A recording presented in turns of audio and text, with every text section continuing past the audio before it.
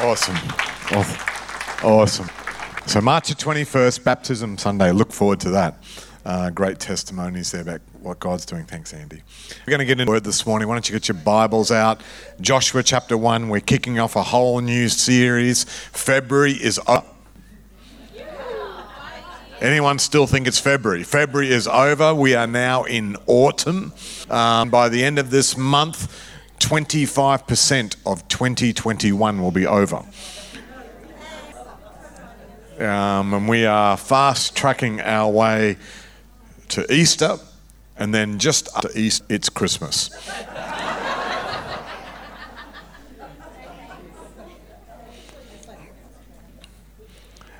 So this morning, the title of my message is Be Strong in Hope. Be strong in hope. Joshua chapter 1, these next few weeks, we're going to be pulling apart Joshua 1, Joshua 2. Let me read to you verse 7. Verse 7 says, Be strong and very courageous. Be careful to obey all the instructions Moses gave you.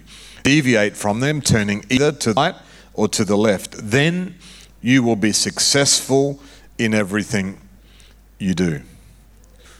My encouragement to you is it's not too late to start a reading plan, some way of consuming God's word in life.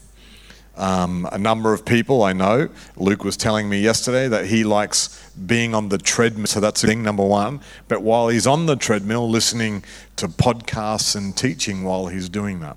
I know some people have audio books, and that's becoming very popular in the car driving and listening to God's word chapter by chapter. Personally, I'm getting up very early in the morning and reading. I've got a journal Bible where I'm reading one page, writing on the other page, and I love that. It feeds me and fuels me.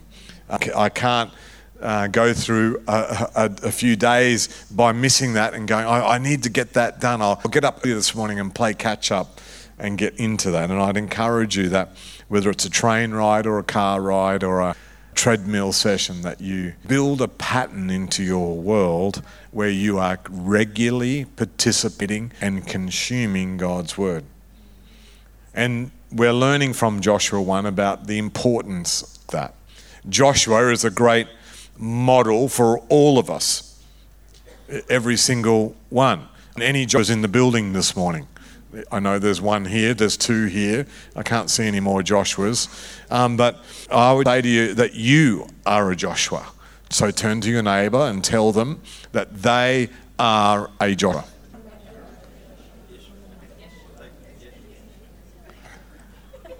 And hopefully by the end of this message you'll understand why you can own that space. And one of the important reasons, I believe, is that Joshua, as many Bible teachers and conferences and church themes over the many years have always talked about Joshua as a next generation leader. Well, see, we are all next generation from someone else. See, some things were different for Joshua, for sure, but I mean, let's make sure that we learn from him over the next few weeks about how we can handle transition, how we can take on our mantle, the thing that's in front of us.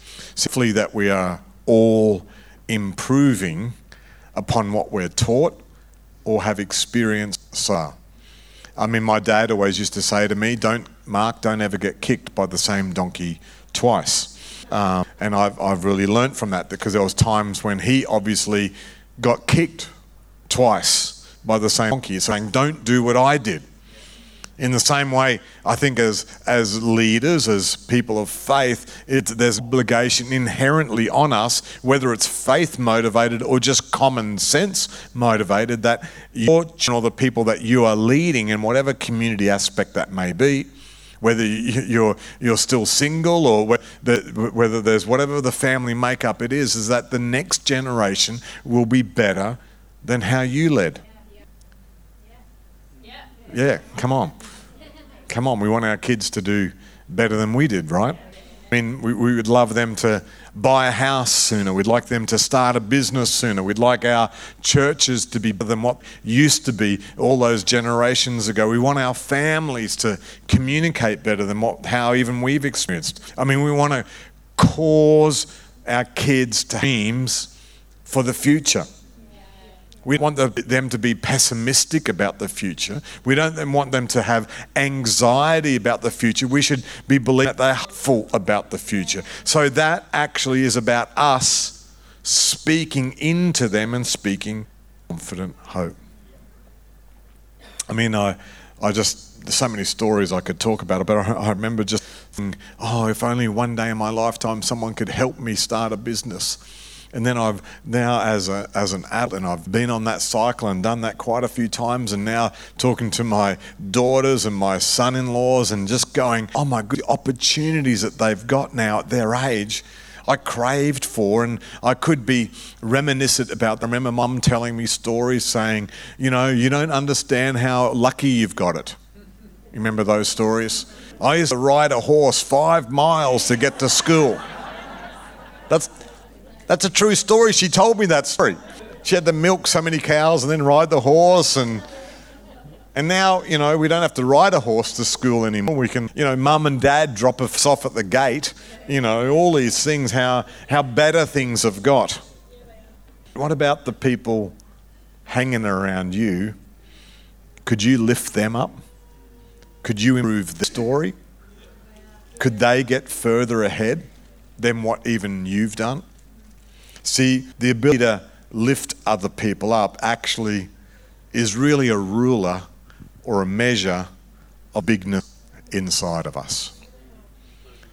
In the same way, or in the opposite way, if you need to keep other people small around you, that also speaks directly to the smallness inside of you.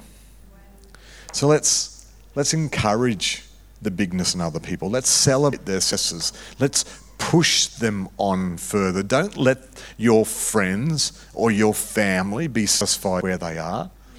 Look, I just got in my spirit that this year, 2021, this is going to be a year of abundance. This is not the year to fear, bunker down, and become a prepper.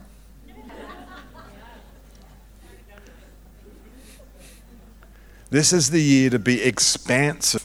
This is the year to start the business, to make the investment, or do what you've had in your heart that you've dreamed of. Take that leap right now. Encourage bigness in other people.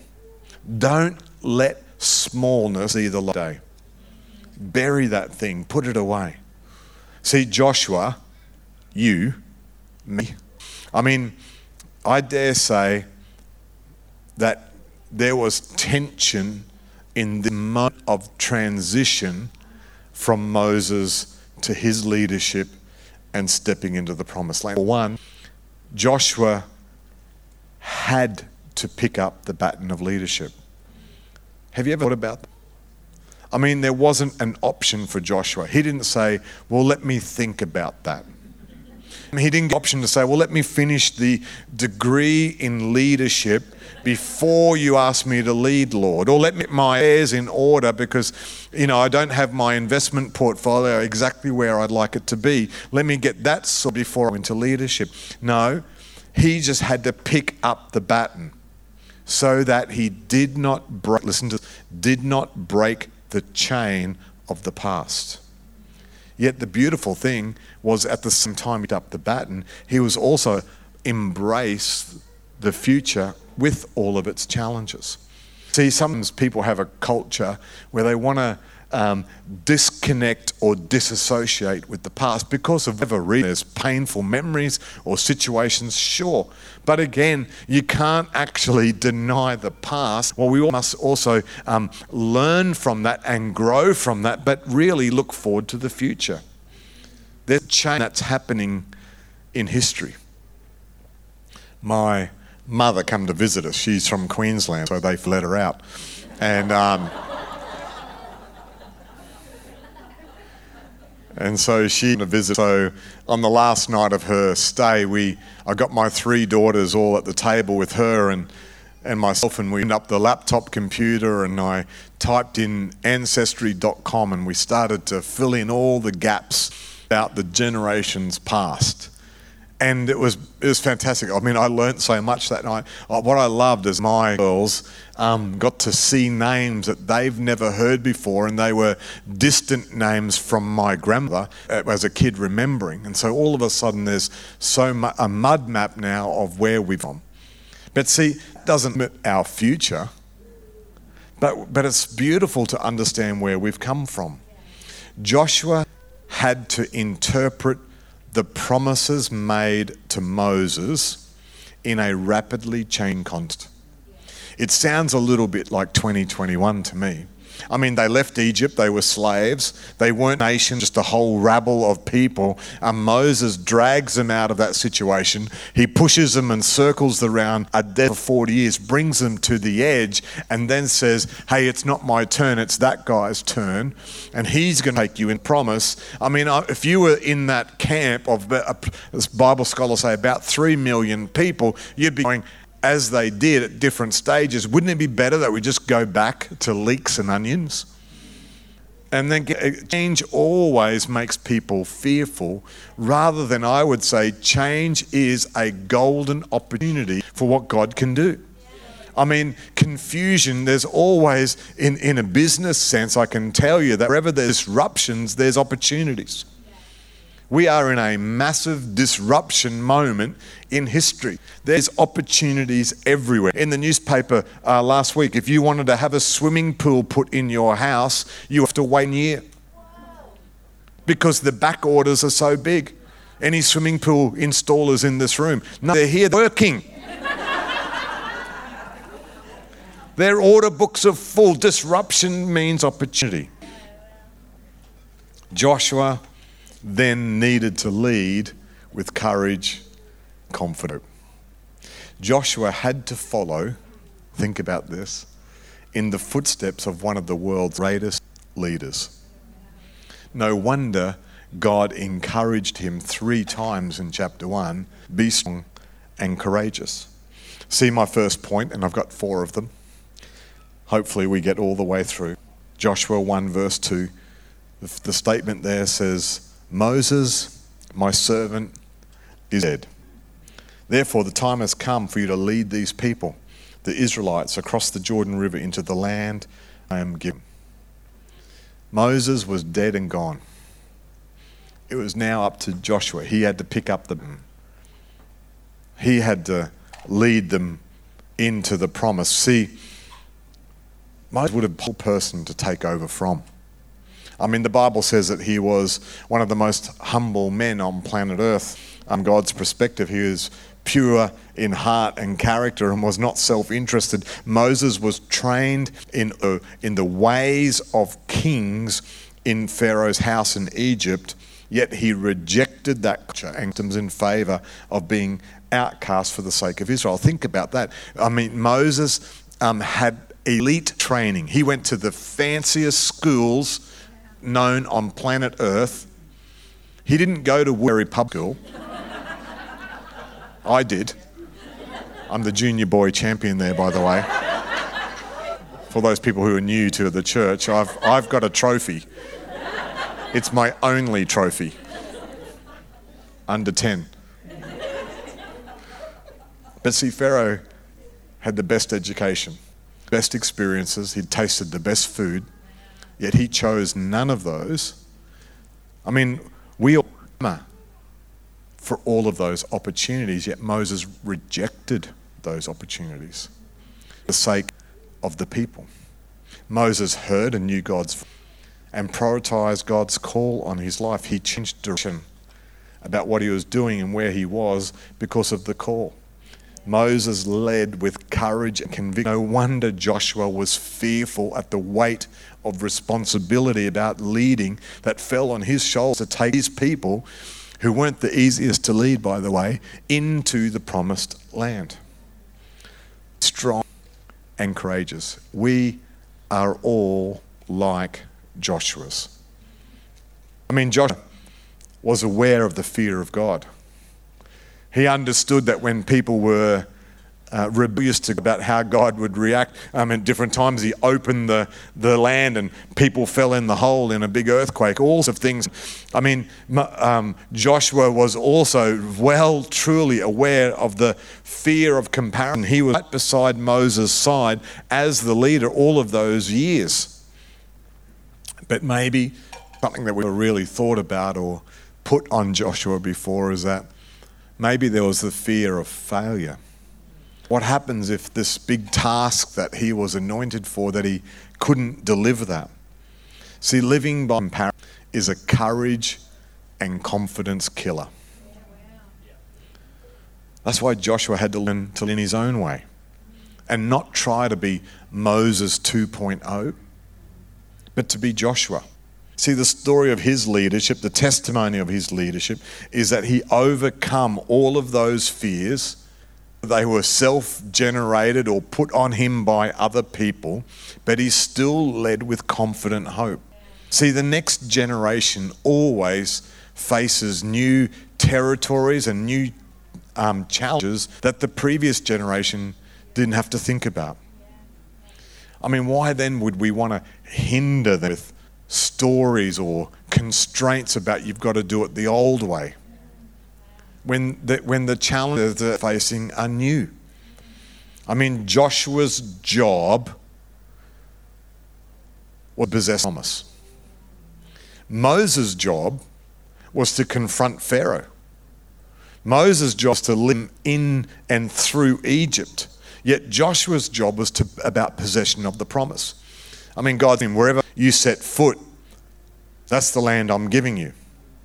See, even though Joshua had the statement from God in John 1 verse 3 saying, whatever I promised Moses, that's what you're going to get. He could have had that up on his bathroom door, promised land, here we come, bumper sticker, whatever, or where Moses believed, or that's what we're for. He could have had all of those motivational statements, but he still had to possess it. All of us have promises in front of us, but we've got to possess them. And there's ways that we'll do that, and over the next few weeks we'll talk about that. See, the book of Joshua can be read in a reasonably short space of time, but the narrative about that book really contains a lifetime of adventures. And so I think even the idea about our patience and what we're expecting God for, but still believing for possession of the promise, needs to be held in tension. He had to spy out the land again. This time he learnt. Don't send 12 committee members. Send 2 trusted envoys. We weren't going to vote on it at the end. We decided where we're going. The reason for the spies was to figure out how we do it. Walking across the Jordan River, that was a miraculous step in its own right. Battle by battle, territory by territory, step by step, Joshua possesses the promise. Interestingly though, he could not possess the promise on his own, even though he had the encouragement, be strong and courageous. He understood what he was taking on. He had to take the community of faith into the promise to access the reality of it. It's still the same for us. In Hope You See, this community, this extended community here in this region. I can have all dreams and visions under the sun that where I feel like God's promised us things, but unless the community of faith steps into that, that takes all of us to do that, not just one. And so whether you're passive or resistant, again, what you're doing is setting the pace or the tone for the promise and the possession of it. And again, in the same way that you would look at your kids or your grandkids or the responsible and go, I want the best for them, then we should also have the same setting and nature for our church. What can we do to take more land? Can we start more programs? How can we have more people serving? A simple line that I talk about often is become contributors, not just consumers. How do I add my part of the journey? Joshua had to be strong and courageous. the Bible says, as I have been with Moses, God says, I'll be with you. The promise probably meant more to Joshua than the opportunity ahead, because he was so intimately aware of who Moses was. We often think about Joshua as the COO of Israel, or the 2IC. But actually, that wasn't Joshua's training and job. He was actually personally Moses' valet. What I mean by that is that when Moses said, "Can I have a cup of tea?" Joshua was the one who made the cup of tea. When Moses said, "Hey, my car is dirty," Joshua was the one who washed the car. He didn't run the nation. Actually, literally, Moses' valet. And yet God calls him now into leading this great nation. But see, he understood then all tension and challenges that Moses faced. I mean, Joyce Meyer says it this way. I've never forgotten it. New levels, new devils. And it's the same any walk of life. As you rise up in your leadership, as you rise up in your opportunities, it's amazing how new problems come and face you. I mean, I had a businessman tell me one day, I said, how do you handle all of the complexity of what you do? He said, "Mark, it's no different to the small business that I had when I started. There's just more zeros."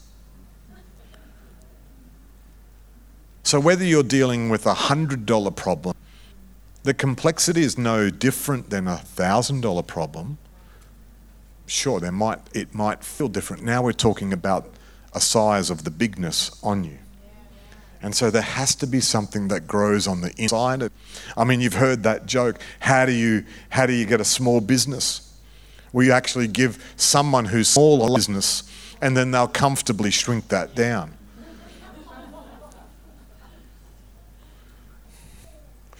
Joshua lived in the presence of God.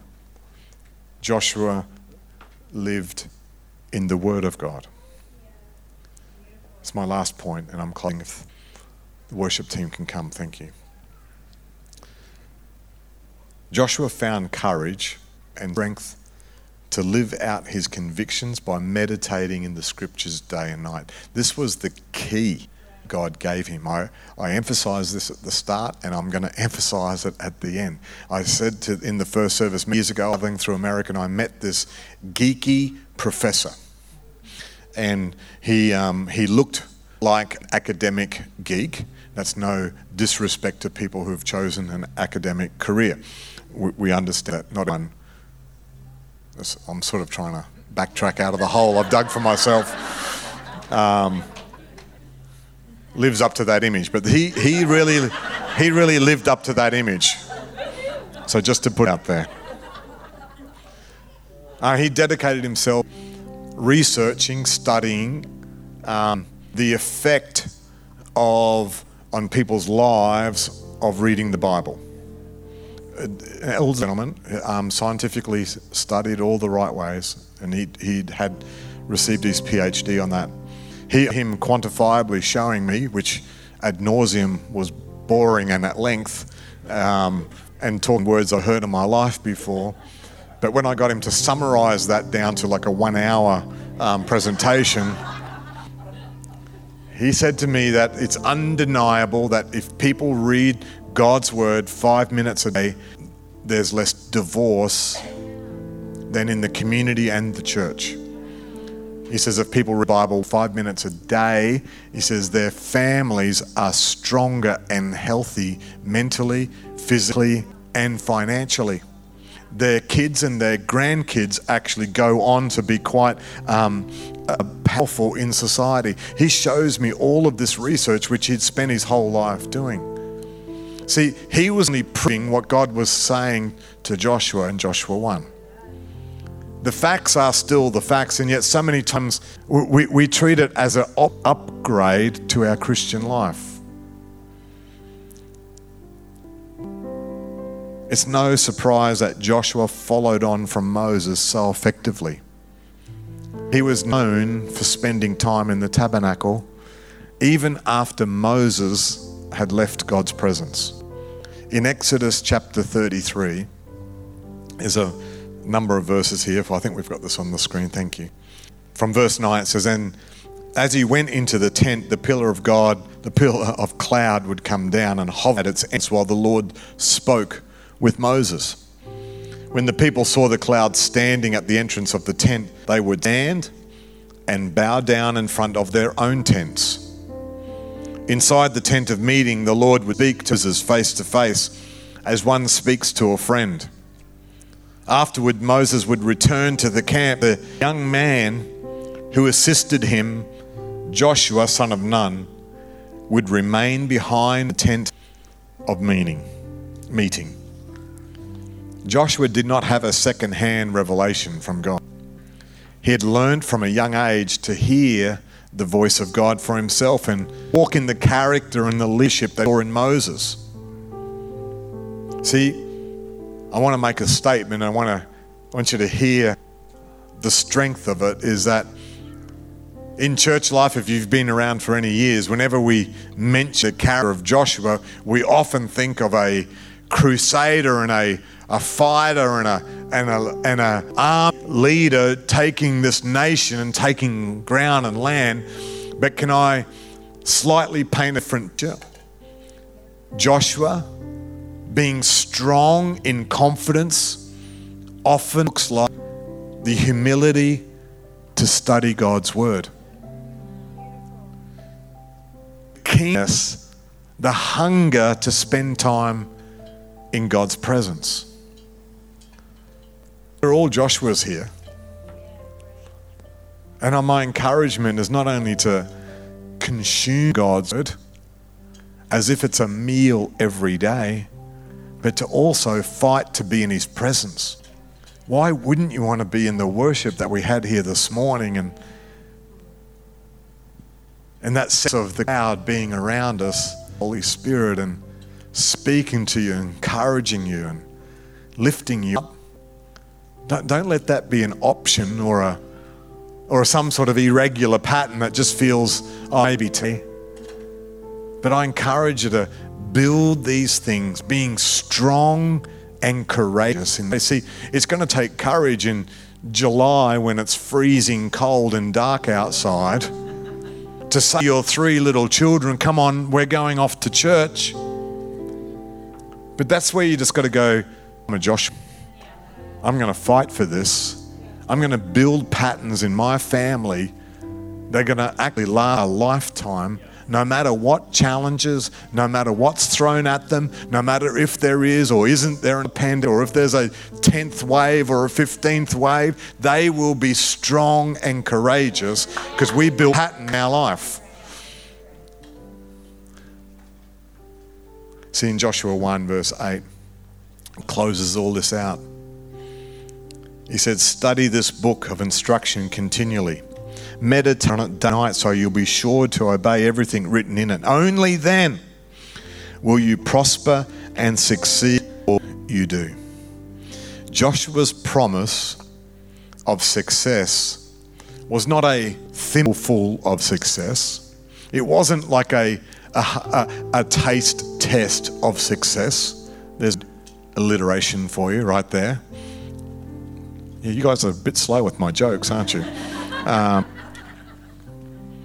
But it wasn't just sort of a highlight on success and a chart goes up and comes down. But God's promise was that everything he did, success. Whether he turned to the left, turned to the right, no matter what battle was in front of him, as long as he did all of these things, it was a key to unlock the door of success. Which then we must ask ourselves the opposite question. Frustrations, how life's going? My encouragement is revisit Josh's story. Revisit this first chapter. Read the whole book through and see how his life unfolded. Watch the message on YouTube that we have on the online service. Study God's word. Get into God's presence. Not haphazardly, but being strong and courageous. Amen? Amen. Well, thank you for listening. so well. Let me pray for you this morning. Father, we thank you for your word today. We take heed of the lessons that you have embedded inside the page. We determine to change the patterns of our life to change the outcomes. Lord, we don't desire comfort, we desire presence.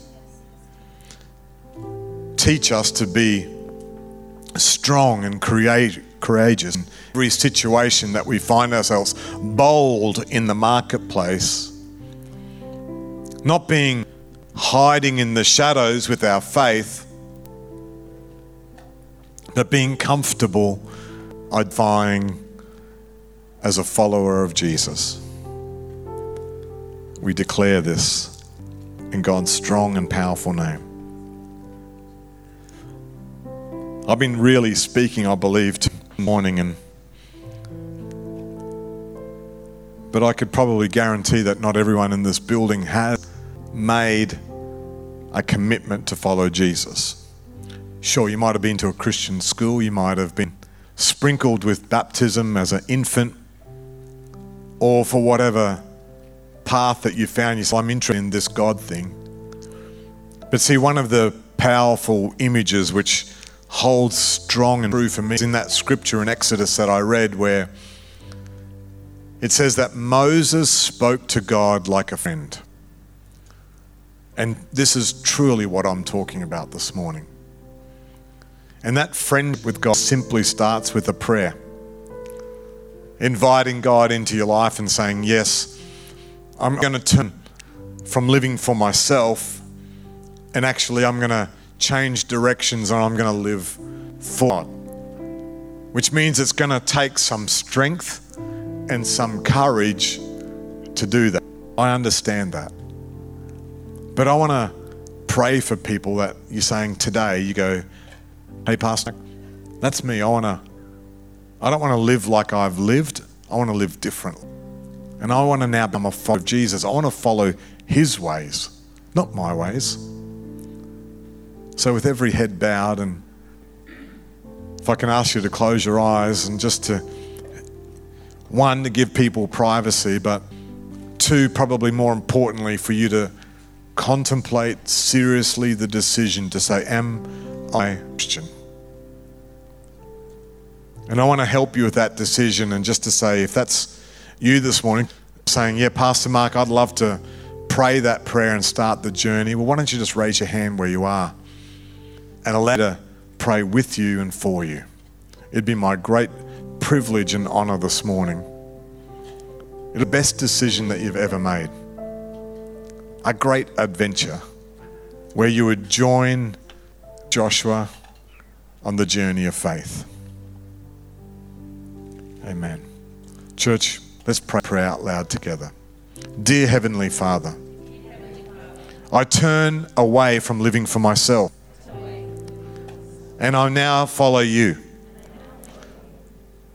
Holy Spirit, fill me, guide me, lead me, comfort me. I'm now a Christian, apprentice of Jesus Christ. And everyone said, amen, amen. Give these people a hand this morning.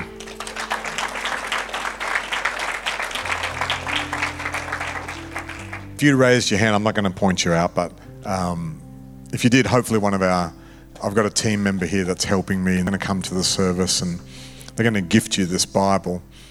Please accept this as a gift from our church to you, and then to encourage you into some next steps about what God has for you. And then we've got a class that we run here, which I'd love for getting engaged in that and be part of that.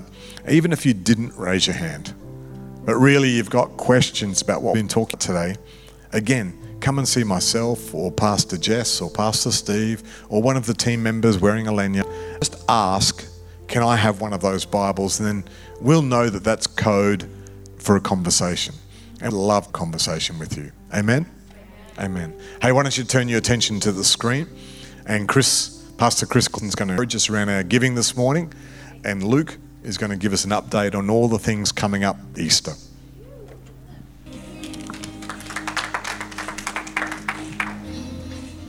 Hey there, OPC, Chris here, and I'd just love to share with you for this moment around our giving. If you'd like a giving slip to give a card today, just simply raise your hand and our incredible campus team will bring one to you.